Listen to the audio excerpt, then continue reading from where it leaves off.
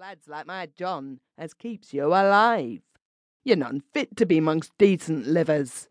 I do believe as the law wouldna favour ye." His sallow skin grew white and then purple. "You try the law, Lisbeth White, and you'll find as it canna touch me. Your man signed the agreement to pay me my money, and if he couldna pay, I were to be at liberty to sell the land. The land, say I?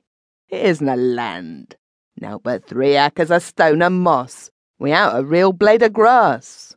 It wouldna fetch £30, and I'm certain sure as the furniture isna worth 10. You'll still be some pounds in my debt. I reckon you'll have to go to the Bastille, and I may make up my mind to losing some of the good money. I'd go to the Bastille 40 times o'er sooner nor be beholden to you for out. But as long as I'm stopping in the house, I wouldn't have stunned your jaw. Out you go, you brute, you." She unfastened the door and held it wide open. It was a dark night, and the air was heavy with the scent of withered leaves. The prattle of the spring as it leapt from the moor edge to the trough in the paddock was distinctly audible. "You old wretch," he muttered. "I'll see as you suffer for your brazenness, you beggar. When you're a hoeing taters in the Bastille garden, I'll set the others laughing at you." He moved leisurely across the floor. She sharpened his gait by picking up a besom stale. "Whilst I'm mistress here, I'll have none of you.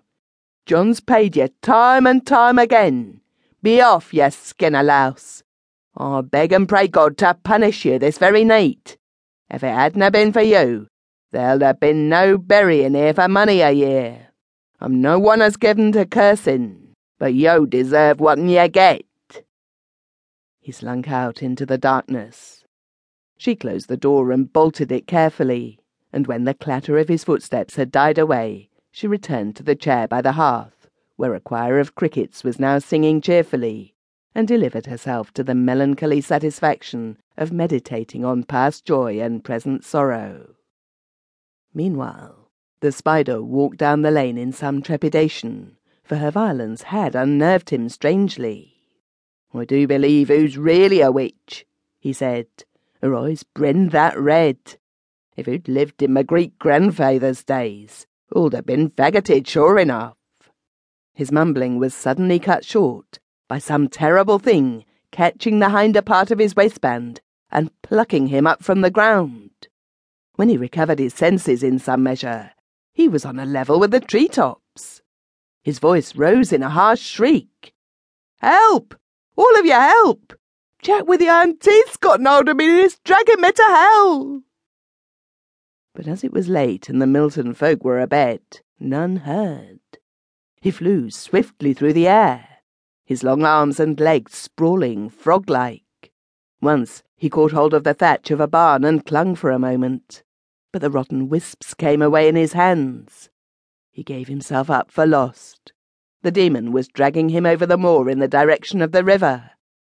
"Oh, Lord, forgive me, and I'll take advantage of innocent folk no more. I'll do my best to set things right as I've set wrong. If only thou'lt let me off this time." He fell with a heavy splash into the marsh of the wet withens. For a long time he lay half swooning on a tussock of bent grass. Then, when his strength returned, he crawled blindly over the heath to the road. Instead of making for home, he went straight to Crosslow Farm and knocked feebly at the door. Elizabeth was sleeping in her chair. She had been dreaming blithely of years of good crops. She rose drowsily and drew back the bolts.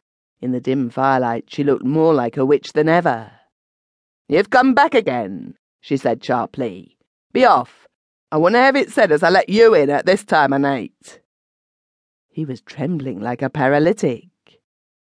"Give me a bit of paper, Lisbeth White," he stammered, "and I'll write a quittance. You're a wicked woman, and I'll have nowt more to do with you. You're only fit to brenn." "I reckon it's conscience," she said, as she took paper and pen and ink from the corner cupboard. "Write whatever you like and go to—" "Dinna say that, and for Lord's sake," he yelled. He took the paper and wrote, "I, Luke Flint,